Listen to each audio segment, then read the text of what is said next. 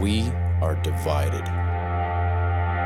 This overwhelming amount of sexism that has been on display this year. We have to stop demonizing people and realize the biggest terror threat in this country is white men. I give everything I can to my children. If I had to go without, it's okay, as long as my children. Privilege still dictates who gets job interviews, who gets hired, and who gets promoted. When society tells you that you are worth less than somebody else, it's easy to start believing that. How did it get this bad?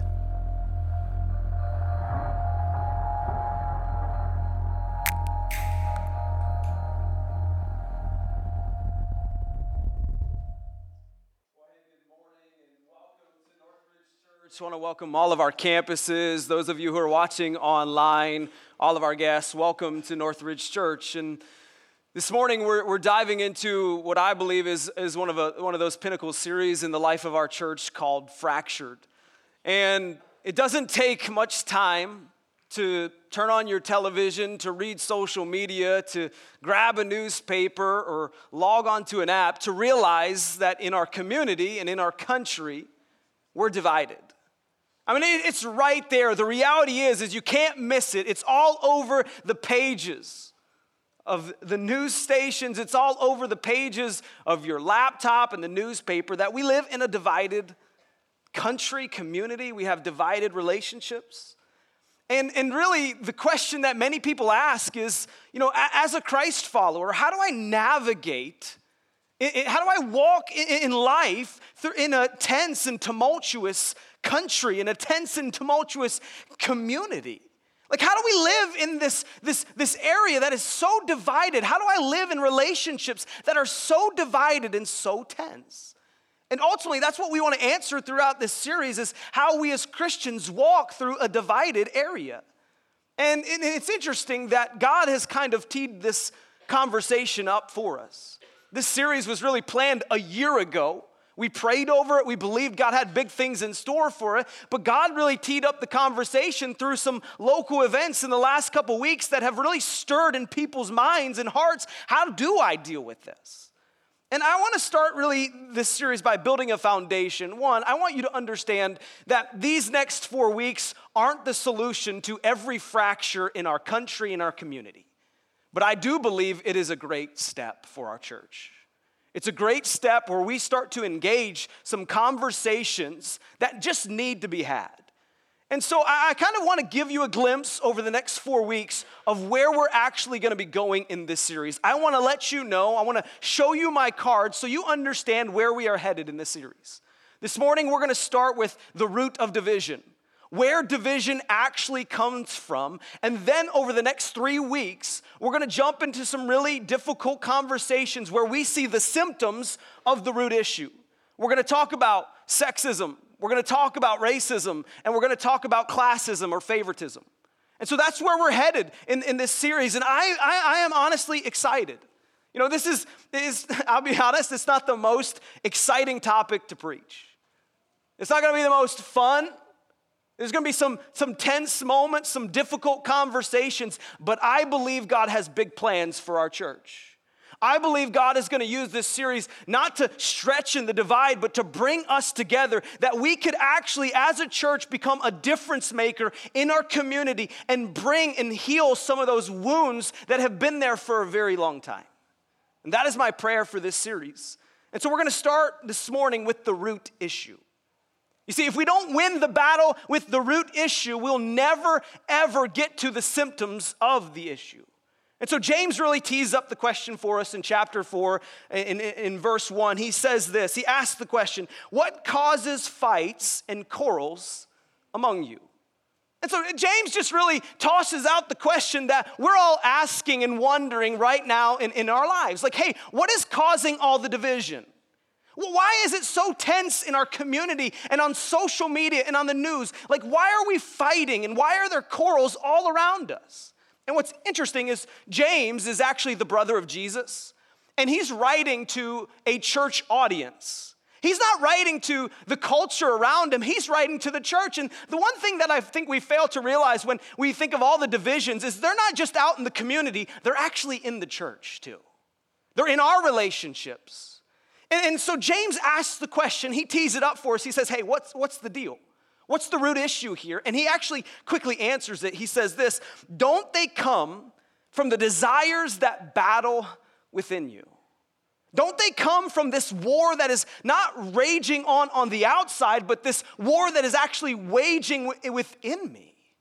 And James kind of builds a foundation. He says, the thing we have to understand about division is division begins within.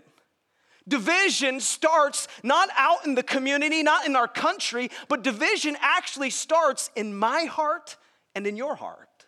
That's where the root of all division begins, on the inside. And here's the scary part about that. Here's the scary part about understanding that is the beginning or the origin of division is invisible. We can't see it. You know, the fact that it lands right here in my heart, I get to see the symptoms of the root issue, but I don't really see the root issue with my own eyes. It's invisible. You think much like cancer today. Cancer is rampant in our culture and our community. And the thing that's scary about cancer is I've known many people. My wife worked in a cancer hospital for about 8 years. And she saw numerous stories of people who walked around with cancer in their bodies and never even knew it. And I believe we do the same thing with division. We walk around with division in our hearts and we have no clue it's there. We have no clue it exists. Because we can't see it. We see the symptoms of it. We see racism, we see sexism, we see classism, but we don't understand that where all that stems from starts right here. And we can't see it. And James kind of tees up the conversation, but Paul begins to unfold the greatest divide that we all face. The root divide that we all encounter and all deal with. And he does it in Galatians chapter 5. He says this, the sinful nature wants to do evil, which is just the opposite of what the Spirit wants. And the Spirit gives us the desires that are opposite of what the sinful nature desires. These two forces are constantly fighting each other. So you are not free to carry out your good intentions. And so here Paul does is he expounds on the question that James asked. What's causing the fights and quarrels among us? Well, here Paul says here it is. The divide is between your sinful nature and the Spirit of God living in you. Paul is speaking to believers, to disciples of Jesus Christ, and he's saying, hey, you have to understand the root cause of every division that you see in America, that you see in your community, that you see in your relationships, starts with this divide in your heart between your sinful nature and the Spirit of God. That's a major battle that we have to learn to win. And so let's define some of the terms. The sinful nature. What is a sinful nature? Well, every single one of us has it. We're born with it. Every human being is born. The sinful nature is the part of your life that is alienated towards God. Rebellious towards God. It's that tendency that we all have. It's natural. It's a natural tendency to do what is wrong, to chase after what is evil. That is our sinful nature. It stems all the way back from the beginning of the creation of the world. Adam and Eve, their disobedience leads all of us to be born with this sinful nature. And what happens is it is constantly fighting in believers' hearts with the Spirit of God. You see, when you say yes to Jesus Christ as your personal Savior, the Holy Spirit comes and lives inside of you, and that Spirit wages war against your sinful nature, against that part that is rebellious to God.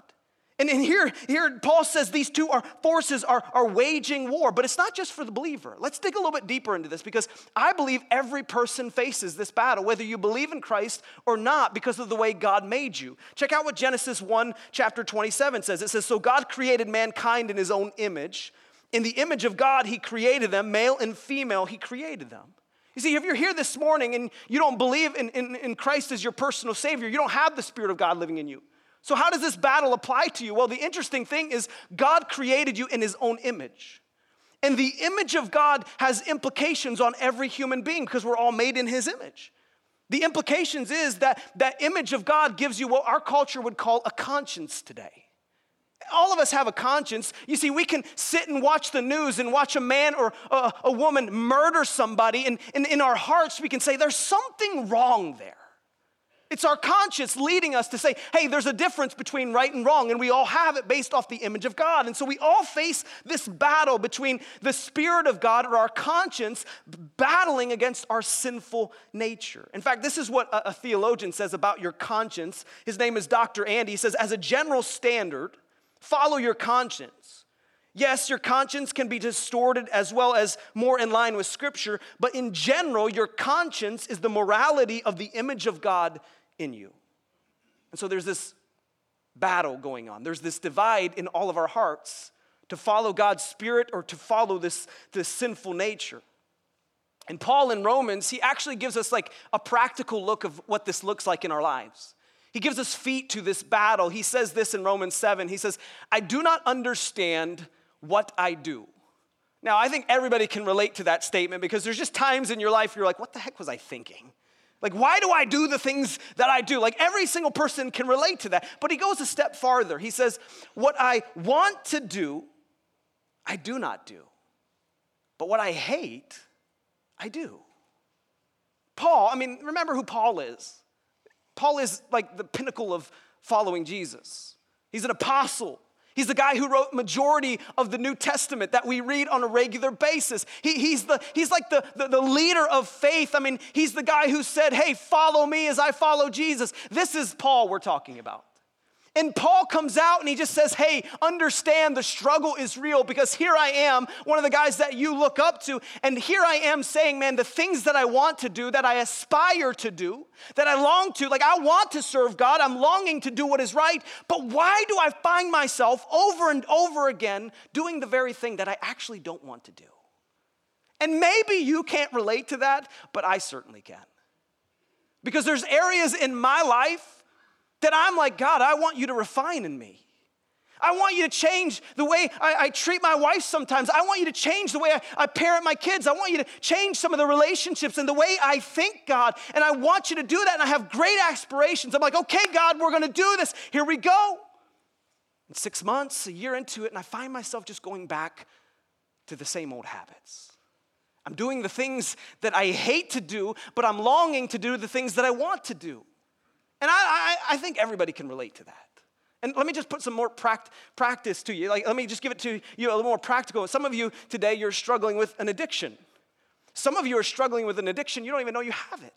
For some of you, it's drugs and alcohol. But for some of you, it's pornography. For some of you, it's social media. For some of you, it's television. And you have this desire, you're like, God, I want you to work in this addiction in my life. You're like, God, change me. And he does. For 6 months, he works in you. And for a year, and you're like, I got it. But then all of a sudden, you run back to that habit that you wished you and you thought you broke. That's exactly what Paul is talking about. And the reason why we go back to those bad habits is that war that is waging within us between the flesh, the sinful nature, and the Spirit of God.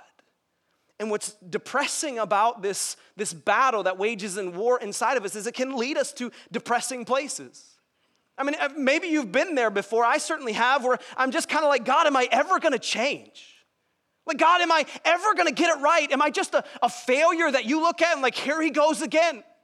I know you want to do this, Drew, but like, come on, now's the time. But yet I find myself falling into the same habits. And it can lead to a pretty depressing place in life. As a Christian, it can make you doubt whether God lives inside of you or not. It can lead you to a lot of doubt in your faith. Like, wow, why can't I get this right? And we've been there before. We felt those tensions. But what's interesting is Paul says the struggle is real, but here's the truth. You can win this battle. You can win the battle between your sinful nature and the Spirit of God. And here's how. Galatians chapter 5, verse 13, he says, for you have been called to live in freedom. My brothers and sisters, but don't use your freedom to satisfy your sinful nature. Instead, use your freedom to serve one another in love. For the whole law can be summed up in this one command, love your neighbor as yourself. But if you are always biting and devouring one another, watch out.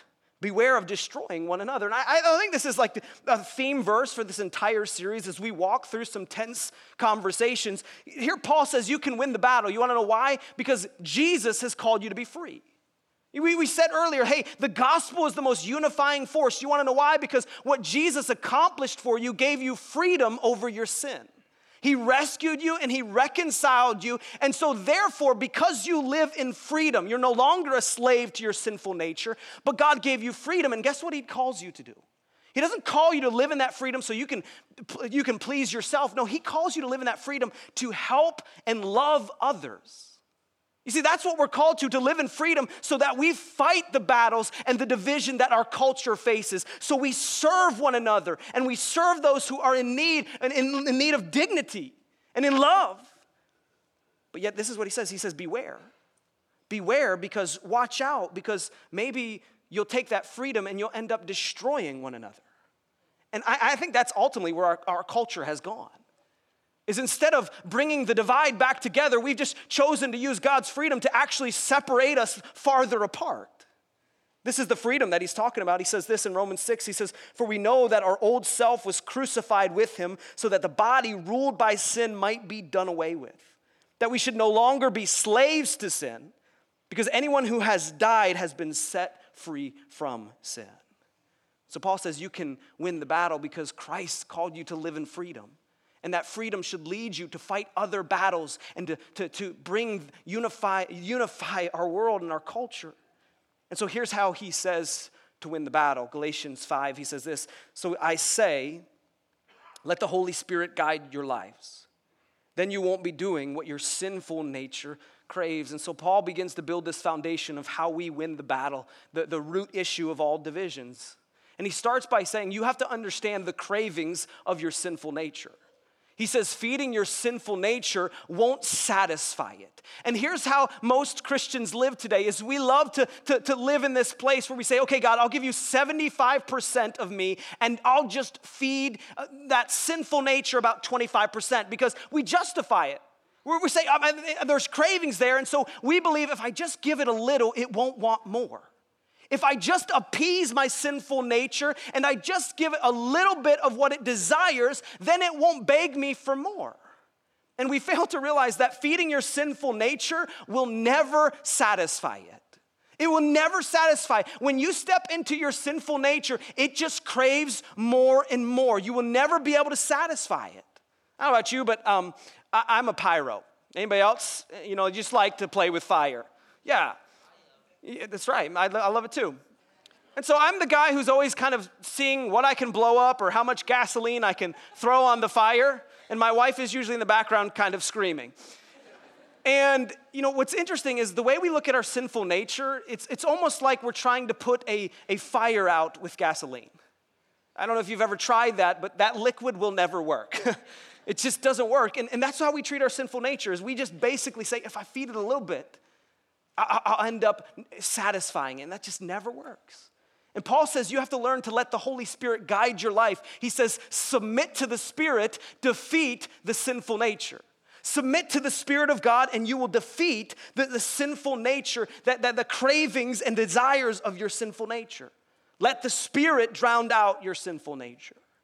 But then what Paul does next is really interesting. I love what he does next because he kind of shows us which path we choose. Based on which path we choose, what it will lead. If you choose to follow your sinful nature, Paul says here, let me show you where you'll end up. And he says, if you choose to follow the Spirit of God, let me show you where you'll end up. Look what he says. Verse 19, it says, when you follow the desires of your sinful nature, the results are very clear. Sexual immorality, impurity, lustful pleasures, idolatry, sorcery, hostility, quarreling, jealous, outburst of anger, selfish ambition, dissension, division, envy, drunkenness, wild parties, and other sins like these. Let me tell you again, as I have before, that anyone living in that sort of life will not inherit the kingdom of God. And so Paul shows you your future. He says, if you choose to follow your desires and your passions and the sinful nature, here's what will lead. And there's two major words in that list that I think really tie to this series. There's a lot of them, but two major ones, dissension and division.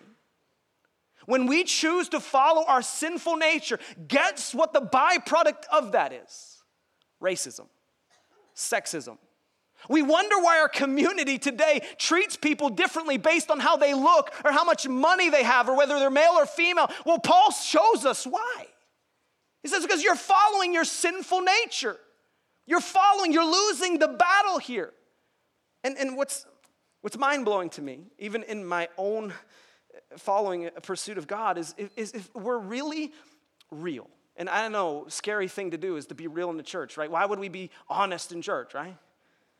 But when we read that list, I think if we're completely honest, we would say, wow, some of those things actually sound kind of good.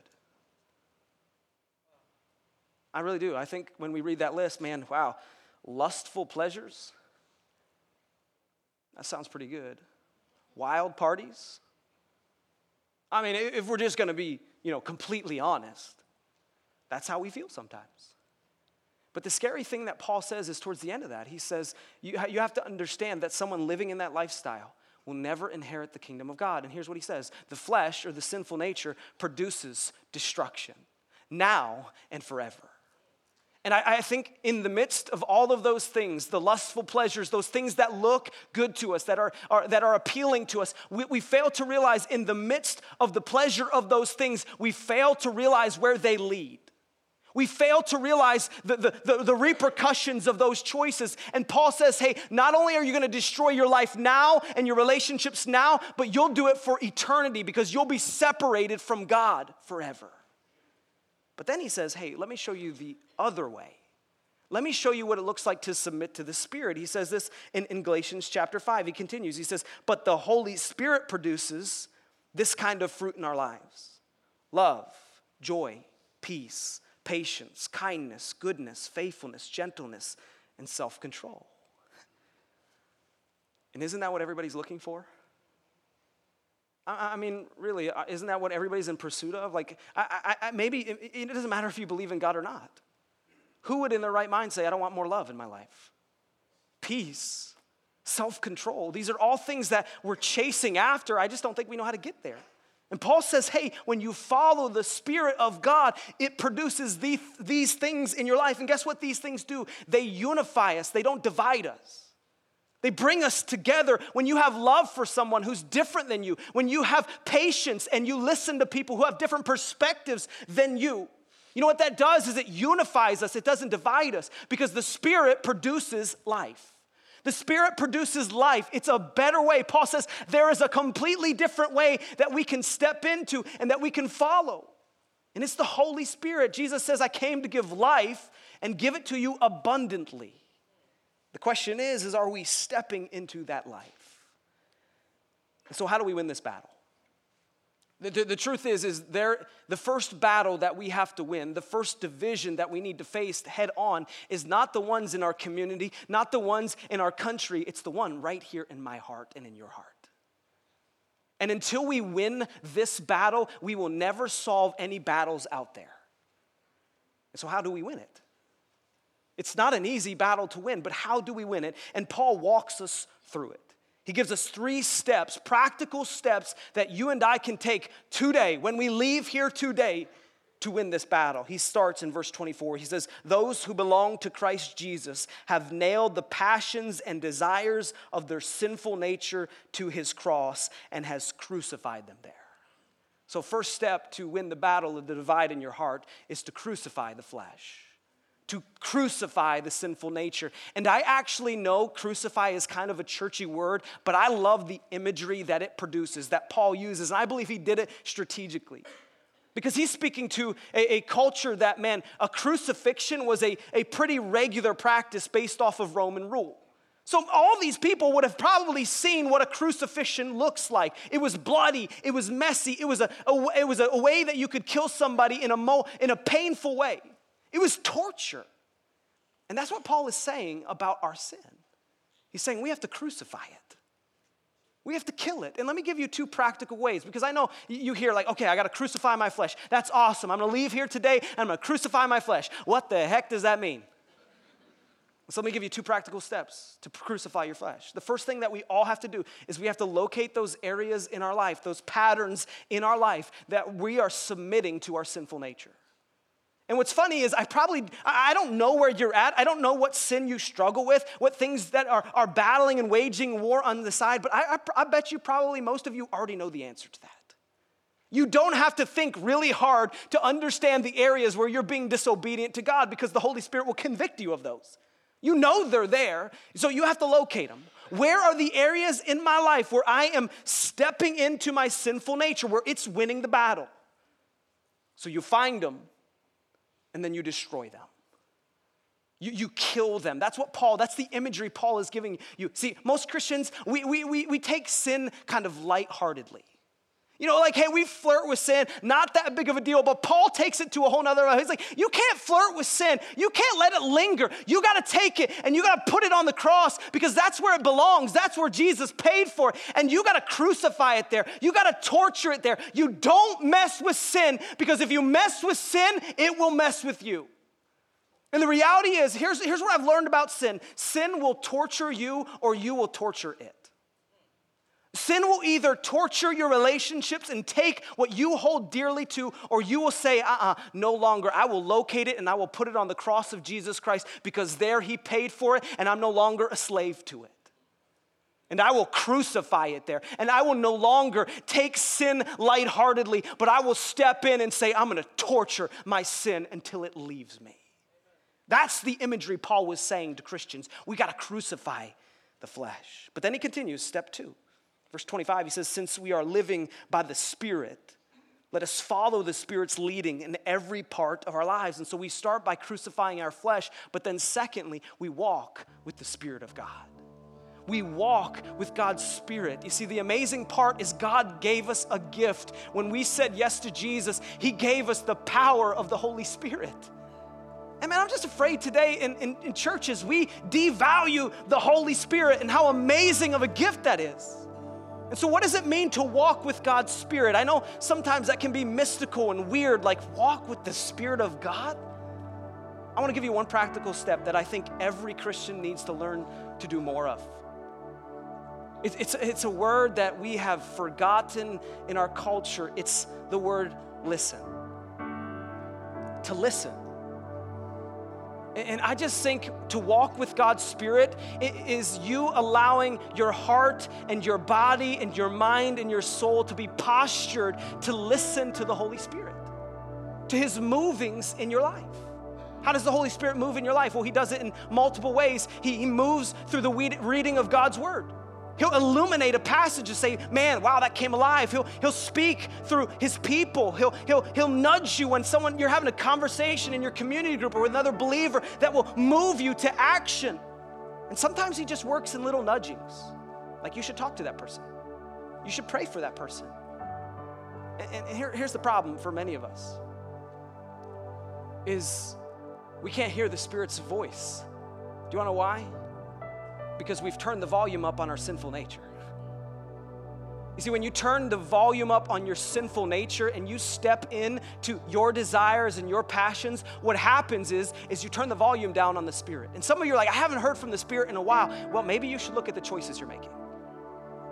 Because maybe you've turned the volume of God's Spirit's voice in your life and you've cranked up your passions and your desires.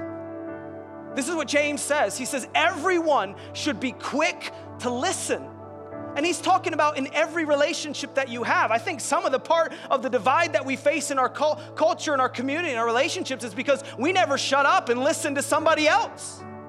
We never stop talking because we know all the answers and someone's like, hey, I'm dealing with this and would you help me? Would you just listen to me? And if we need to listen to other people, how much more do we need to listen to the Spirit of God living inside of us? And here's my prayer. This is where it might get a little tense. Here's my prayer is that as we walk out of here today and we ask God's Spirit to move in our hearts and we listen to the Spirit, my prayer is that God would begin to convict us. The Spirit would begin to convict us of ways that maybe we've been thinking about certain topics that aren't helpful to the solution. My prayer is that the Spirit would convict us about things that we have said, maybe in not wrongful intentions, but things that are actually causing the divide to grow even greater. Because many of us, we think, I'm not a racist. I'm not a sexist. maybe we aren't. But maybe we just haven't seen or allowed the Holy Spirit to convict us of ways we actually are. Ways we don't even recognize, ways we can't even see that we're actually a part of the problem. And I know that's not fun to recognize. Guess what? It happened to me. As you walk through this, God opens your eyes to things that you say and you're like, man, maybe I am part of the problem. And the only way that happened is I postured my heart to be like, God, refine me, mold me, move me, and break me for what is breaking your heart and the division that is here. This is what Tim Keller says.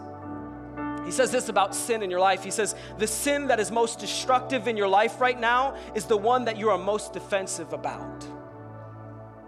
And maybe today, we need to stop being defended about being called whatever it is, and we start saying, God, is it true? Is it true in my life? Is it real? Do I need to wake up and see it, God? Will your Spirit show me that? Because we have to learn to walk with God's Spirit. And then thirdly, Paul says, crucify the flesh. He says, walk with the Spirit. And then in verse 26, he says, let us not become conceited or provoke one another or be jealous of one another. He says, hey, simply stay humble. Stay humble. I believe humility is the missing link in all of this conversation. I have never seen humility ever look bad on anybody. And we see it displayed in our Savior, Jesus Christ. We see the thing that set Jesus apart from any other human being was that he was the King of Kings and he was God. He was worthy of power and status and all those things that we chase after, and he willingly gave them up to hold on to humility. And I'm telling you, if we're gonna see God fix some of the fractures in our community and the divide in our community, it is going to take us having humility. Because humility says, let me listen to you and let me understand where you've been and what you've walked through and the pain that you have experienced. But Paul says, hey, when we choose not to be humble and we walk into pride or conceit, guess what it does? It provokes one another. And that is where our culture is right now. That is what has caused every division that we're gonna talk about, is this enemy called pride, where we walk into the conversation and we know all the answers and we only listen to defute and to say, hell, let me tell you how you're wrong. You see, that's how we listen today, is we listen enough to just figure out how we can poke a hole in somebody's argument because we're full of pride. And maybe we step into humility and we actually begin to see the hurt and the pain and the suffering that people have walked in and lived in. And we say, you know what? I don't care if I'm right or wrong. I want to mend the brokenness that is here. So we crucify our sin. We walk with God's Spirit and we turn our hearts to listen to it, and then we live in humility. And man, I'm telling you what, church, if we do those three things, God will do what he wants to do in this church. God will mend the fractures. God will solve and he will unify us together. And so as we wind down our service this morning, here's what I'd ask you to do. We're gonna sing a song. The bands are gonna come up at all of our campuses and they're gonna lead us in a song.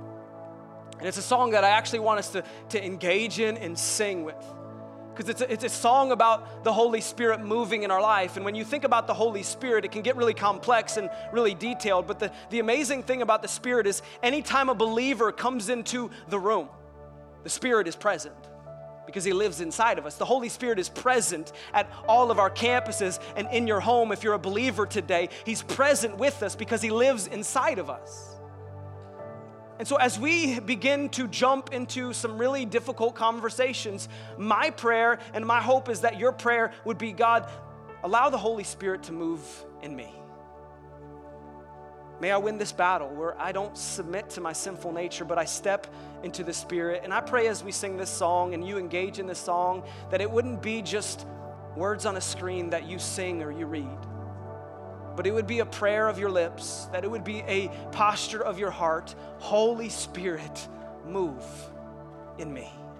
So at all of our campuses, would you please stand with me? And would we be unified together as one church all over the Rochester area, saying, may the Holy Spirit move in this church so that we make a difference and unify our community. Let's sing together.